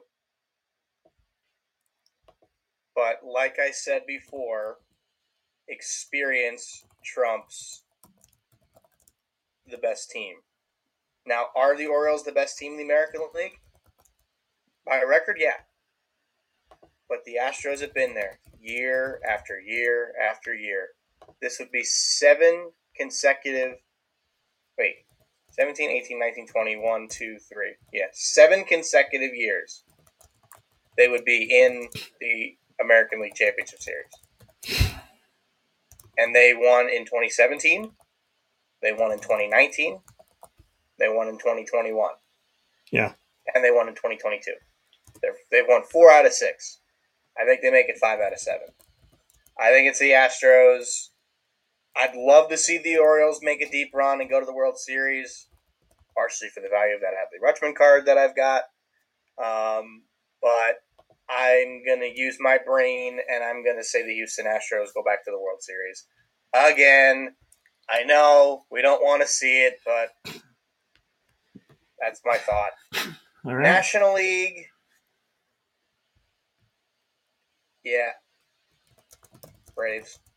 It's when something's too easy, I feel like, again, it's not the best choice. Like if something's too easy to pick, it's too good to be true. Yeah. I think we just see a rematch of 2021. I genuinely do. I think that's just the way it's going to go. So Braves are too good to lose. Murph is going with the Astros to win the American League and advance to the World Series, and the Braves to win the National League and advance to the World Series. My picks, and mine are a little bit different here because I have the Jays versus the Orioles, and I'm sitting here thinking in my head like this could be the Rays. The Rays could be in this position, Rays versus Jays here, and not Orioles versus Jays. But for mine in this one, with the Orioles having the opportunity to face the Toronto Blue Jays, I'm going to go with the Orioles to advance to the World Series, winning the American League. I will pick the Orioles over the Blue Jays, and I want to go on record saying I still believe this could be Tampa, Toronto. But if it's Baltimore over the Blue Jays to win the American League and advance to the World Series. As far as the National League goes, I have Braves and Dodgers. So some people might consider that boring, but I consider them the 2 best teams in the National League. So with that being, and obviously they finished as such, and I agree that the Braves are 1 and the Dodgers are 2. So Dodgers, Braves, I feel like the Dodgers will make it interesting, but the Braves got too much. I'm going with the Braves to advance to face off against the Orioles, where we're going to be looking at that David and Goliath. Everybody thought the Braves. Who thought the Orioles? The 2 number 1 seeds. Some people would say I went chalk, but the Orioles, I don't think are given the credit of being a number 1 seed, and I don't think everybody's going to pick them. But I got Braves. You can't go wrong, though. That's going to be a common World Series pick. You can't go wrong with that. All right. I'm going to go Orioles, Braves. You're going to go Astros, Braves. Who's winning it all? This is how I'm going to say this. Same teams, different year, same result. Braves in 6. Murph going with the Braves to win. They're too good. The World Series. Too good to fail. Yeah. It's when you have a team that is this good all year long, so far and away the best team in baseball. Yeah. I'd be shocked if they don't. It was like the 2020 Dodgers. That team we knew was going to win the World Series. And I'm glad we actually got the two best teams in the World Series at the time. It was the Dodgers and the Rays that year. But, when you have a team like this, you're far and away the best team in baseball. You're too good to lose. There's, if it was the Orioles in here, I think it could have been more of a series. I mean, granted, I am saying it's 6. I am saying it's going to be a 6-game series, not 4 or 5. Yeah. But I don't think it's impossible for the Braves to sweep their way to the World Series all the way. Sweep the Brewers, or sweep the Phillies, sweep the Brewers, and then get to the World Series. The Astros did it last year. Yeah. It's not impossible. Yeah.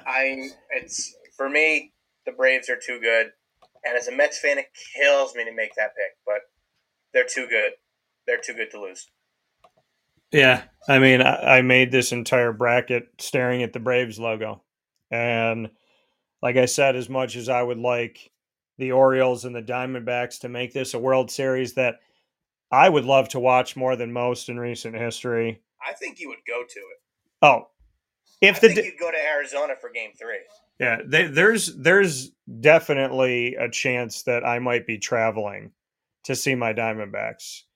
And they haven't won the World Series in 2001, baby. 2001. 2001, fastest team to get there, fastest team to win, 4 years. Correct. So, and Luis Gonzalez, maybe this is a little good thing here, celebrating with my Diamondbacks. So, but and Luis, the one who knocked in the winning run. Thank you, Luis, for that. But number 28, remember you forever. And I think I got to get a Luis Gonzalez jersey. I don't know. I don't have one. And a Randy Johnson. That's birthday ideas, Murph. Write it down. And so, cards. I want to know what Murph's getting me for my birthday. Autographed memorabilia, cards, something of that sort. Let's make it fun. But break open the piggy bank. So this is yeah, but like I said, I would love to see Orioles Diamondbacks. If the okay, I'm gonna put it to you like this. There's a chance I might see the Diamondbacks in the wild card. There's a chance. If they advance like I think that they will in the NLDS, then my butt needs to go. If they get farther than that, I might just be camping out wherever they are, and that's just my reality. If it's Baltimore Orioles, Arizona Diamondbacks, it will be my birthday gift that the Major League Baseball brings to me, and I would love that. I did pick Orioles, Braves. I'm gonna pick the Braves. I feel like they have too much, like Murph said, and like I said at the beginning of all this, I was staring at their logo the whole time. I was like, who's going to beat the Braves? That was in the back of my mind. So I'm going to go Braves. I want it to be Orioles Diamondbacks. I want to go to the World Series, and I want to see this play out like a video game. I wanted to go to the World Series last year. Look how that turned out. I know, Murph. I did get to go to 2 games though, so I'm not overly sad about that. Right. Yeah, you got to see your team. I got to watch Jacob deGrom's last start in a Mets uniform, and then I got to watch him lose. Right. You get to see your team in the postseason. Now I get to see my team in the postseason. I'll cheer on the Mets. Would you go to Baltimore or would you go to Arizona? If they make it to the World Series, I'm going to the whole thing. So like, you go to every game. If they I'm going to put it to you right now. I don't even know when the heck this was built. Do you know how much money that's going to cost you? Whatever. I work for myself. Dude, that could legitimately cost you $10,000. Well, then someone needs to give me birthday money. But I would say if the Diamondbacks make it to the World Series, I will for sure make sure I go to at least one game. I think you just go to the 3 games in Arizona. But at least 2 games in Arizona. I think you should. I think if you're going to go, you got to go see them at home. Yeah, I mean, this is my reality. Would I like to go to all of them? Absolutely. And I've had a connection to them, obviously, in interviewing and speaking to their communications department. The Rays, I mean, there's a opportunity for me to get down there and do some coverage, but Yes, if the Diamondbacks make it to this World Series, if and when that happens, my butt will be there by the grace of God, somehow, some way. I'm going to pick the Braves at my prediction, but I want the Diamondbacks to do it. And Orioles, I love you. I do. I hope the best for you. I send you my love. If the Diamondbacks face you, I love you less. But I do love you. So I love what you did this season. I'm so happy for you. It means the world to me. From story back, first time I went to the Hall of Fame in Cooperstown with my dad, and we both picked out Orioles stuff. We're not Orioles fans. We just really liked the logo, and it was something that like we could get together. And I got this like steel heavy keychain of the Orioles, and I was 7. So 30 years later, 3 decades later, if you guys did this, that little kid in me would be like, hey, there's a reason why, you know what I mean? Like there was something connecting me to the Orioles way back when. And so I've always had a soft spot for the Orioles. I don't think that people treat them like the big brother. They're always like little brother. Big Cal Ripken Jr. fan. So if the Orioles do it this year, I'll be super proud. I have you guys get into the World Series. I would love to see you win it. Unless you play my Diamondbacks, then I'd love to see you be second. And yeah, Braves, if you make me right in my prediction, great. If the Diamondbacks make me right in my heart, better. That's how I look at it. So we went well over. I know you guys are waiting for the presidential perspective with Alfred University President Mark Zupan. So we're going to get that going in a second, but I am a man of my word. So Murph, quick on your Jets, and I'll throw some on my Jaguars. Okay, last week I was on here willing to defend Zach Wilson, that it was not all on him. Yes. And you guys all know I do not like Zach Wilson. I never have. However, he is the reason they nearly won that game yesterday. Yes. I know you're going to say, oh, he fumbled the snap and they never got the ball back. Okay. Because that can happen to anybody. It's not like he made a poor decision. That could legitimately happen to anybody. I know he owned up to it. Like, he has grown on me as a player this year. His accountability, his leadership, he matured during the offseason. And Aaron Rodgers has been an integral part of that. I will say this, if he does not play well next week against the Broncos, Jets fans are going to be calling for his head again. Oh, yeah. But get Aaron to Denver. It's a quick trip from California. Get him to Denver just to be there. I think the fact that Aaron Rodgers was even in the building helped Zach Wilson remain calm. Yeah. And let's be honest, a lot of those throws he made yesterday looked like Aaron Rodgers. The back shoulder passes. The touchdown pass that he threw to, I think that was Uzama in the back corner of the end zone. Yep. He looked really good yesterday. He made some poor throws, but anybody's going to make poor throws. But he looked outstanding yesterday. He alone is the reason why they were in that game. When they went down 17-0, he took command of that team, said, hey, this game's not over yet. And he drove them down the field. They scored a touchdown after the safety. They scored after the safety. No, they kicked the field goal after the safety. They drive down the field, score a touchdown. Coming out of halftime, drive down the field, score a touchdown. This team, with that version of Zach Wilson at quarterback, will win a lot of football games. I can promise you that. Yeah. If that Zach Wilson comes to Denver, the Jets are going to blow out the Denver Broncos. Absolutely blow them out. Maybe not Miami blow them out, but they'll blow out the Broncos. And they'd give the Eagles a game. If old Zach Wilson shows up to Denver, he won't make the start against the Eagles. But the fact that they let him out and let him do his thing, that's what they needed. That's what we've been waiting for all along. Let him run the ball. Let him use his feet. Get the ball out quick. Run the West Coast system that they're supposed to. The fact that he was able to do that on Sunday Night Football against the Chiefs in a game where everyone expected the Jets to get killed, I like where our team's at right now. I know we're 1-3.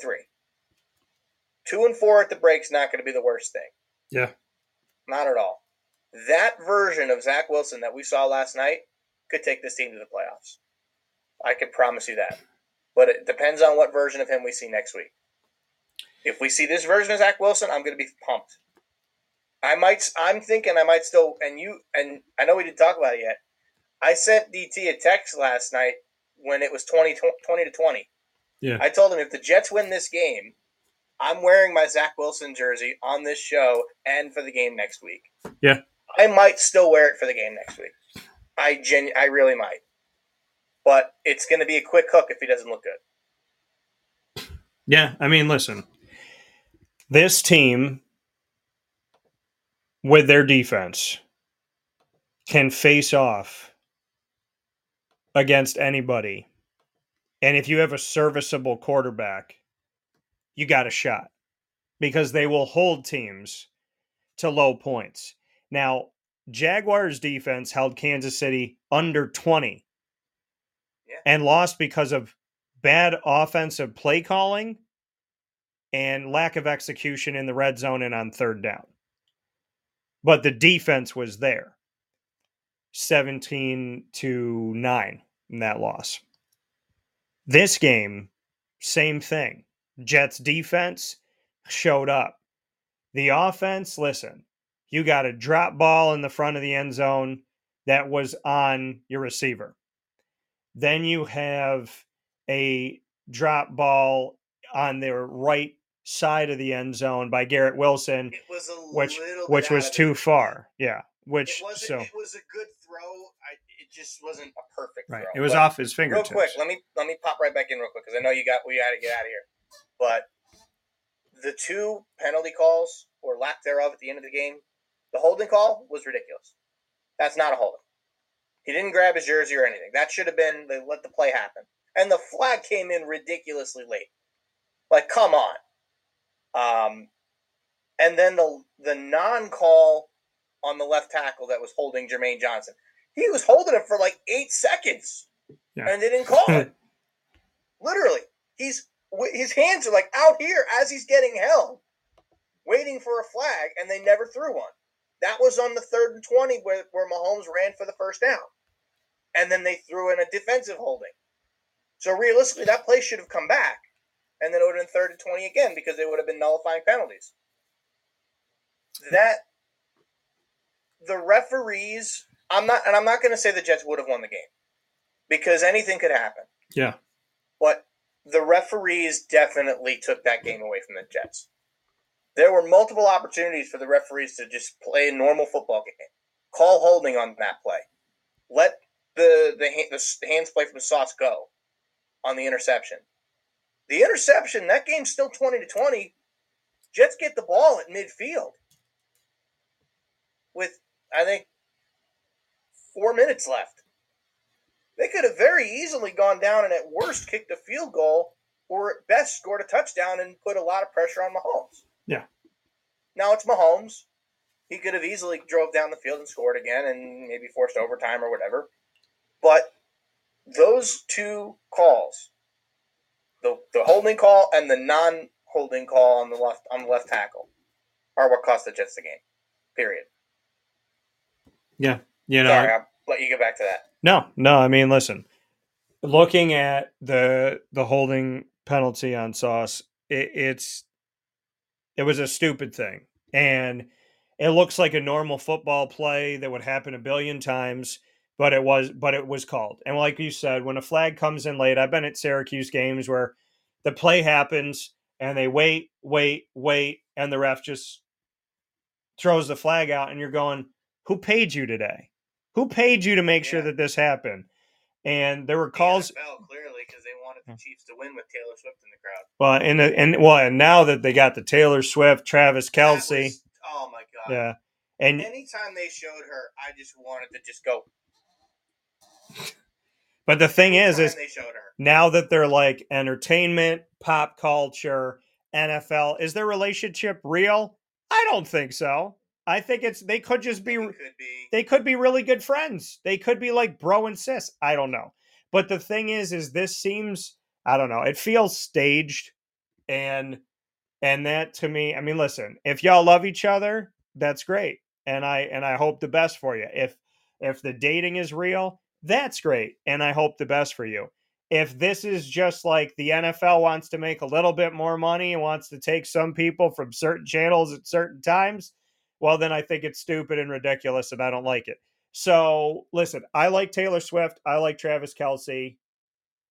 Whatever. Have fun. But the Jets in this game proved down the stretch that they were a lot better of a team.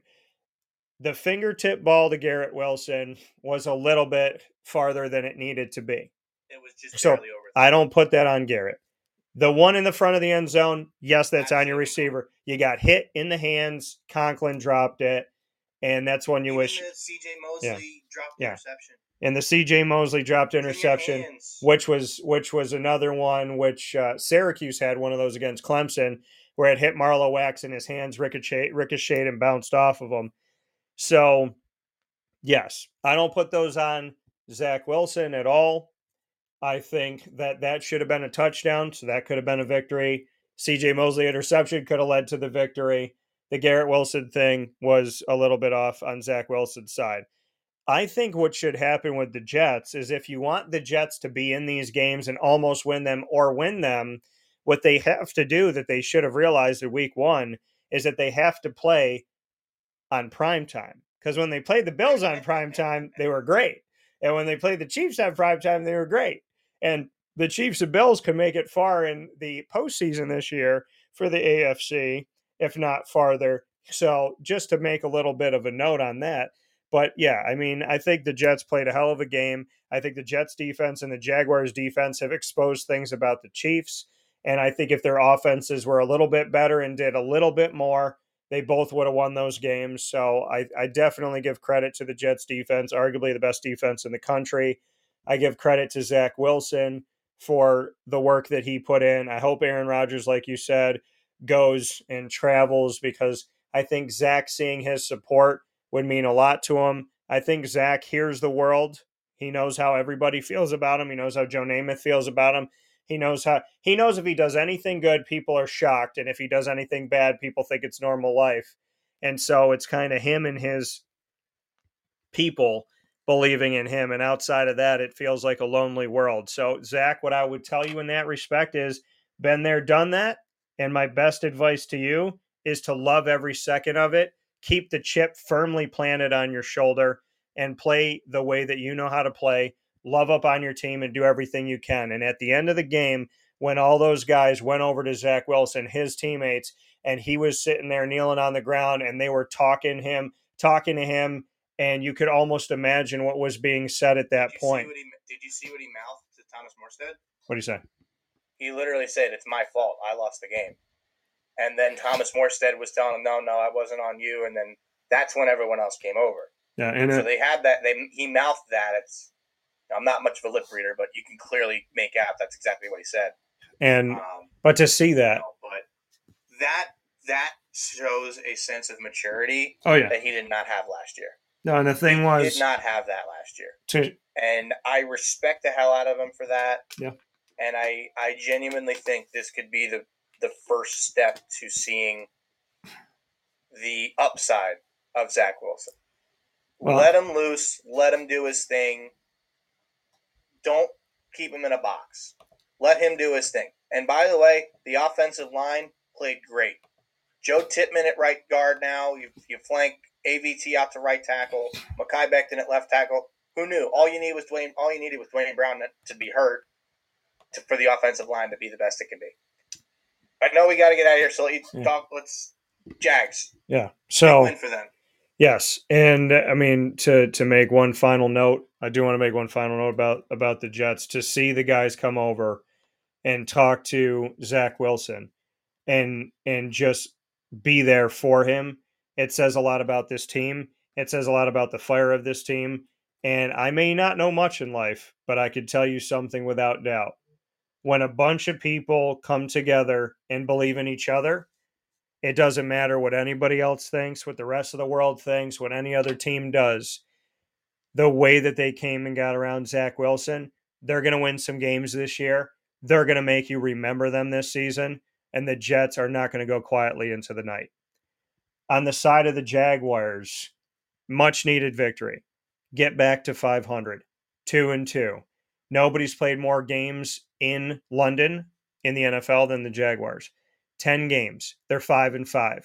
They look to go above 500 when they face the Bills this coming week. I'm hoping that the Bills got a lot of their point scoring out of their system before this game, like the Dolphins did. But the Jaguars defense played well. All three phases played well, and all three phases scored. Darius Williams did some good things last year at corner for the Jaguars. I'm happy to see him get a 61-yard return. Calvin Ridley returning to the end zone, scored the first touchdown for the team in week 1 and scored the first touchdown of this game. Jacksonville looked poised the whole time, looked like they knew exactly what they were doing, and they were able to take a very, very high-scoringly capable offense of the Atlanta Falcons and held them down to just 7 points. I credit all three phases for coming together in this victory, which you'll see in my story that I wrote on wakeupcalldt.com. I'm proud of this team. They look more like themselves. Now it's about building consistency. It's about doing it against Buffalo. You need to show who you are in the AFC, and you got a shot this week to do exactly that. I love that Wembley Stadium's rocking. I love Disney Plus's Toy Story version of the game in real time. I watched it that way because I refuse to buy any more streaming services. So, like my buddy Ross and I talked about, by the way, happy birthday to Ross Trotsky, October 1st. We are now the same age for 3 weeks. So, definitely, and he's a Jets fan, but definitely happy to see that. Loved watching it that way. Think they should bring Toy Story back and show it again that way for the Buffalo game. Had a lot of fun with it. And, I said we would do cards here. I forgot that I had this box. I'm going to do this rapidly here. But my 2022 Absolute Football was sitting in my kitchen. I forgot that I opened it. I forgot anything I got in it, but I have a stargazing Josh Allen that I'm very happy to have. I have a draft Diamonds DK Metcalf. I have 2 awesome, and I think people go for these at some trade shows. I have 2 rookies of Christian Watson, one of them being an insert that is called Introductions. I have a by Storm Sky Moore, which I also have the Travis Etienne. I have James Cook, have his rookie card, covered him in college with his teammate Nakobe Dean from Georgia, who I also have. Hassan Haskins. I have Bailey Zappi's rookie card, and I'm happy to have these 2 Jags. Actually, I have 3 Jags in here. Let me make sure that I can. So I was trying to get guys in their Jag jerseys, and I was able to do that in this one with this box. So I have my guy Chad Muma and Christian Kirk, who were just on the most recent edition of On the Prowl. So I've interviewed both of these gentlemen last season and this season. They were both on the show. These are, I think this might be my first or second card of Christian Kirk with a Jags jersey on. It's my first Chad Muma.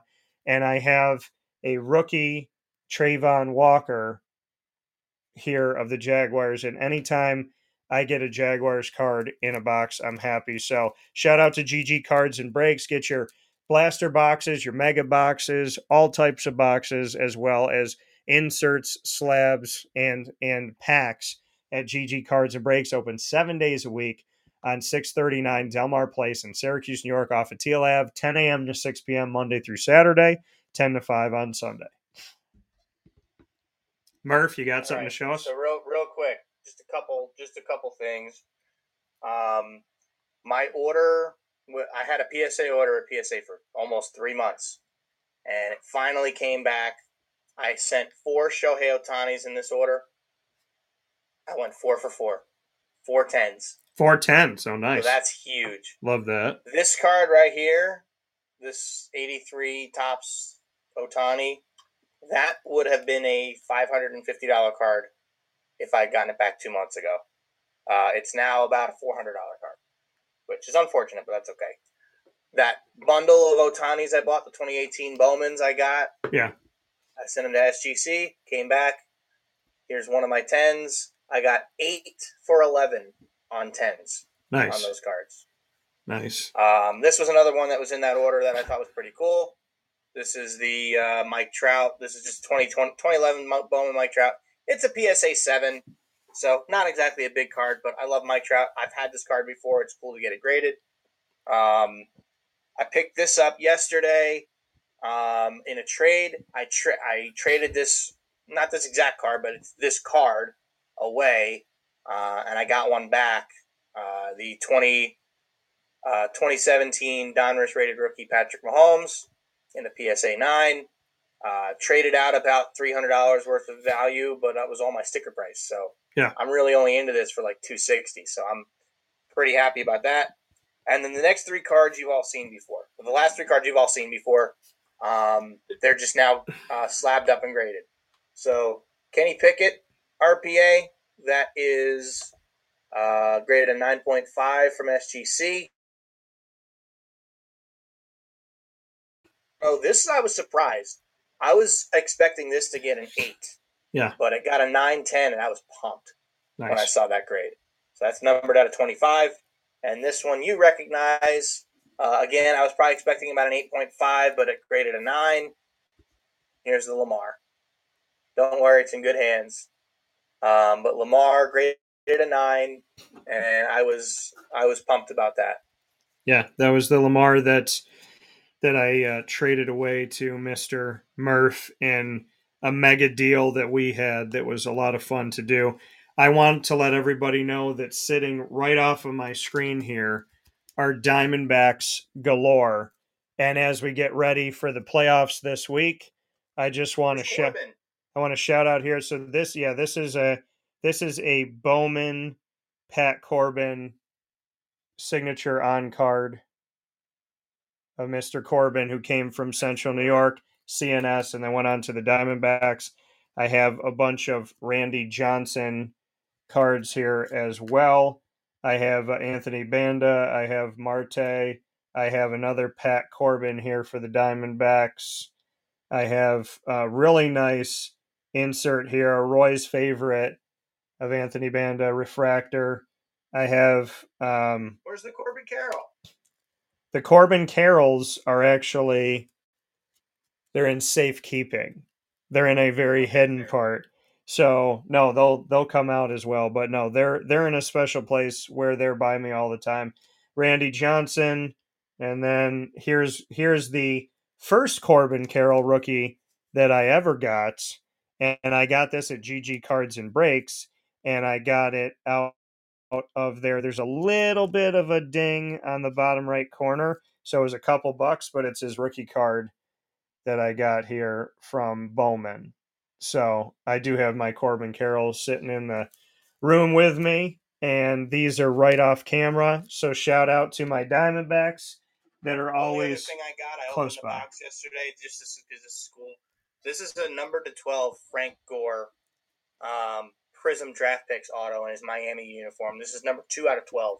It's awesome.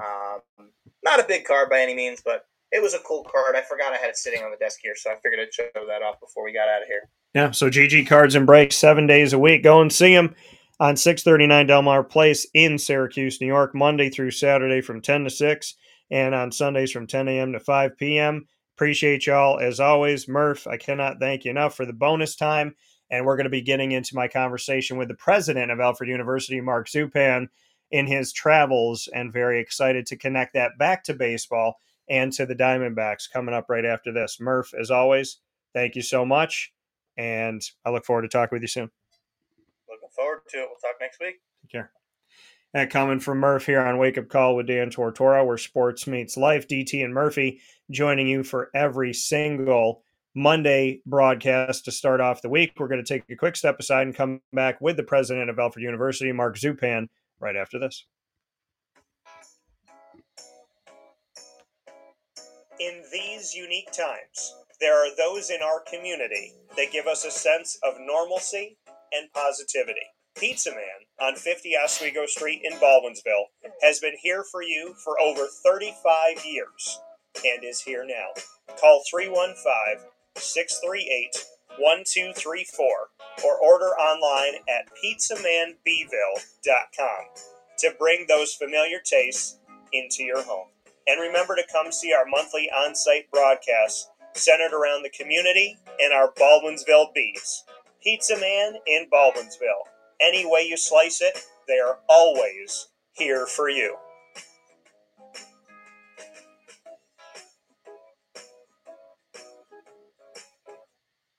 George Townsend of Honda City with some good advice when buying a new car. The true cost of owning a new car is determined by the appraised value when you trade it. No vehicle appraises higher than a Honda. Next, look for low APRs and deep discounts. You also want low maintenance costs and great fuel economy. That's why my advice to you is to buy a new Honda. Looking pre-owned, visit our Honda Certified Used Car Center. Honda City, 7140 Henry Clay Boulevard, Liverpool, or HondaCity-CNY.com. It would be a pity if you don't shop at Honda City. Our corporate purpose at Chick-fil-A is to glorify God by being faithful stewards of all that's entrusted to us and to positively influence all those who come in contact with Chick-fil-A. And what became increasingly clear from our success at Cicero is that people love Chick-fil-A. And also, I think we recognized that we had a great opportunity to grow the brand and grow our platform. I felt incredibly grateful when I was selected to be a Chick-fil-A operator. I think what it's meant for me, what I've come to realize on a very deep level is that this is a calling for me. It's not a career. It's not a job. The Lord called me to be a Chick-fil-A operator and to use these restaurants to glorify Him and to positively influence other people. I'm blessed. I'm very blessed. Head to Chick-fil-A Clay on 3974 State Route 31 in Liverpool, New York.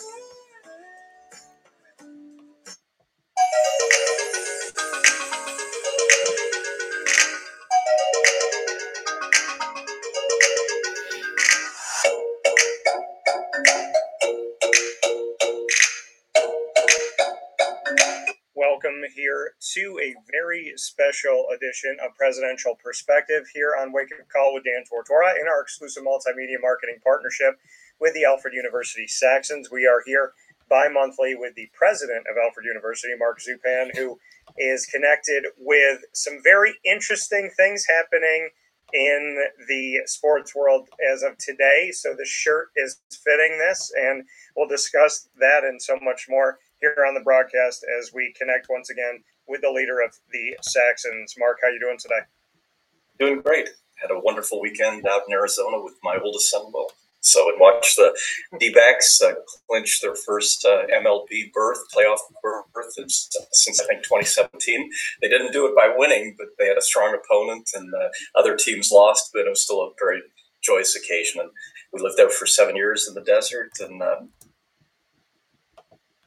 2001 against the Yankees. So we attended one of those games courtesy of some friends and fond memories.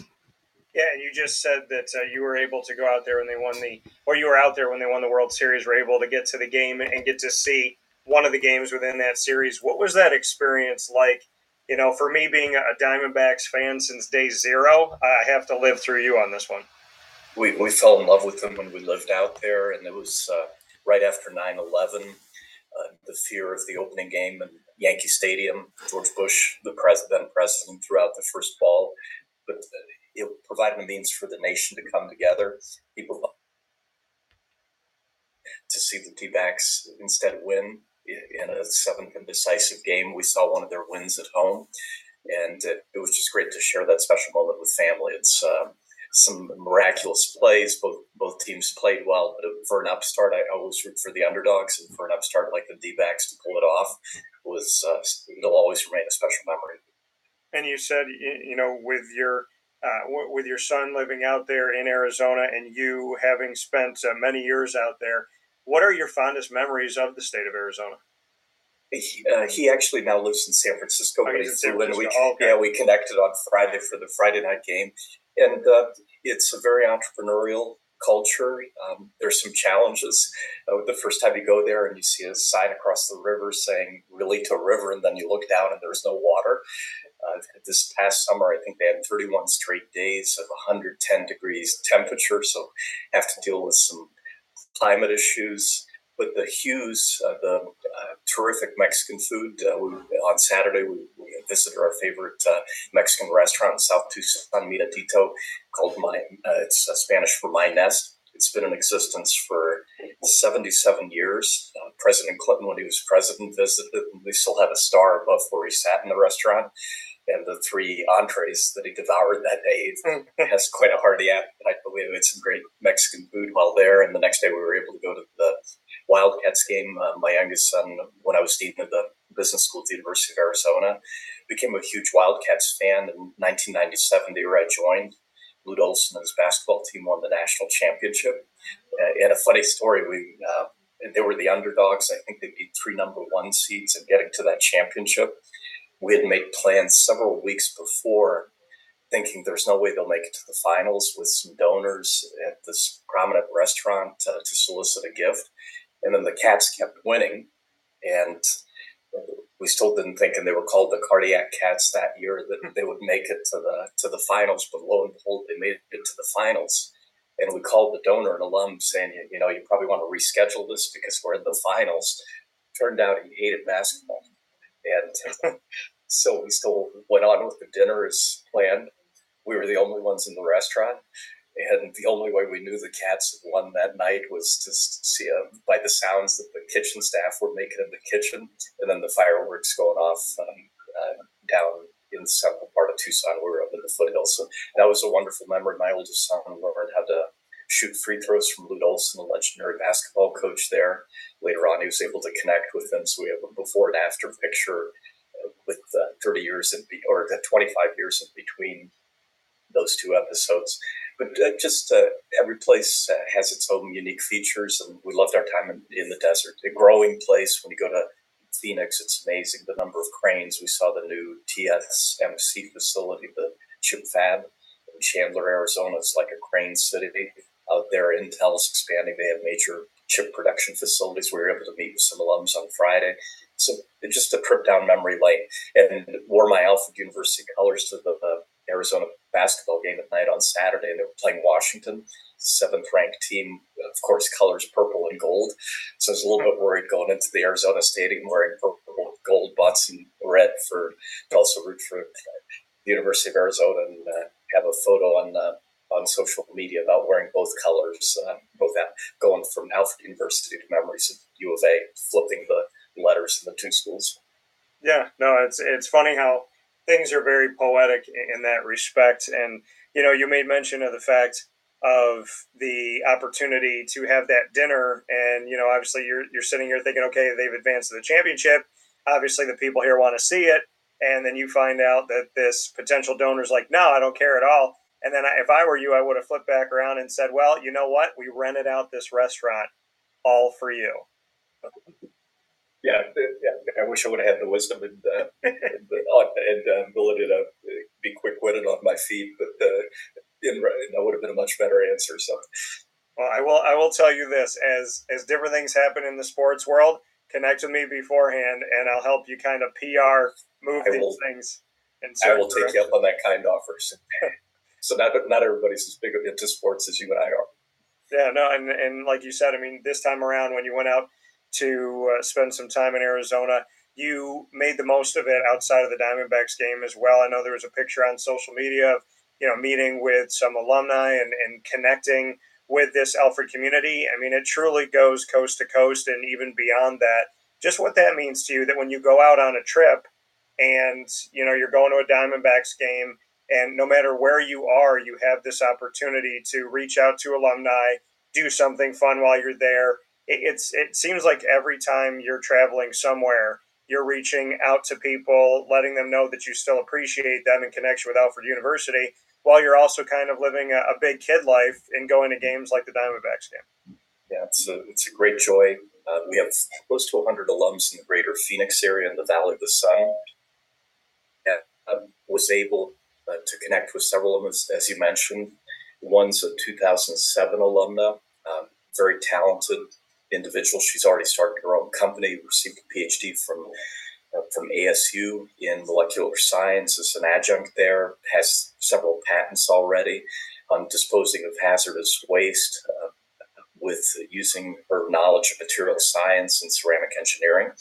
And then a couple who have been retired out there for at least 17 years. She's a nursing grad of ours, and he's a ceramic engineering grad, married 66 years, just completely in love by the way they communicate with each other, hold hands. They give me a ride back to the airport so I could connect with my son. Very kind of them. And they both went off to the Peace Corps. after he got a big retirement package at the age of 50 for IBM. So just committed to giving back, and they travel the world now with kids and grandkids, but love the U of A, come back for a lot of the reunions, still exercise. I hope I'm as active as they are. When I hit 88, they walk every day. They're part of our Saxon racers that come in on bicycles to reunion pretty much every year as of late. So great joy in that, you find out what people have done with their lives with that Alfred University degree, how they've given back to their communities, how they've grown as individuals. And when you have those meetings, it also opens up doors for current students, like this alumna that lives in Chandler, teaches in Tempe at ASU. She needs interns for her company and also wants to come back to speak with our current engineering students and also our current members of the women's soccer team she played soccer for. So it's that connecting that's one of the fun parts of my job. Yeah, and like you said, these connections that you have all throughout the country, and that you can go across the country and find these Alfred University alumni and be able to just learn about their life, where they are, what they've done, and how they've grown. For you, how rewarding is it to jump on the trail, so to speak, and to reach out? I mean, because some schools, you go in, they kind of care about you a very surface level until you graduate, and then once you're done, they're on to the next group, and they could care less because you're not physically there with them at that time. You're the opposite. You are reaching out to people that have graduated 20 years ago, 50 years ago, whatever it may be. Why is that so important to you to continue to re-engage the Saxons even after they're done? Great question, Dan. By and large, the alums want to pay it forward and make the world better, not just directly, but for the next generation to follow. There's this wonderful giver's gain that comes from that. But when you can make that connection, it makes their wishes that much easier to bring into reality. I love to travel, and so that adds to the allure of going out there. And then it's just fascinating the twists and turns people's lives have taken, some challenges, the adversity they've had to overcome. And that's instructive for the next generation too, because nobody's life will be without challenges. And so if you can provide that inspiration of how they've overcome the challenges, it makes it easier for the next generation to say, look, if they can do that, I can do that with whether it's an assignment I currently